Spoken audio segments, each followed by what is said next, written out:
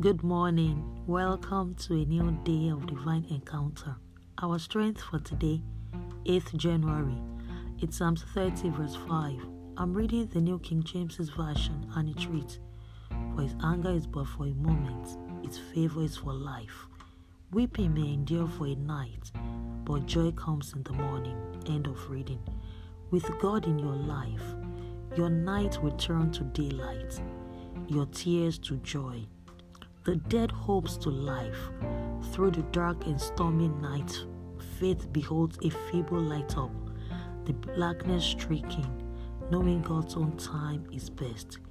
In a patient hope I rest, for the full day breaking. Confess to yourself, Christ in me, the hope of glory. Blessings and shalom.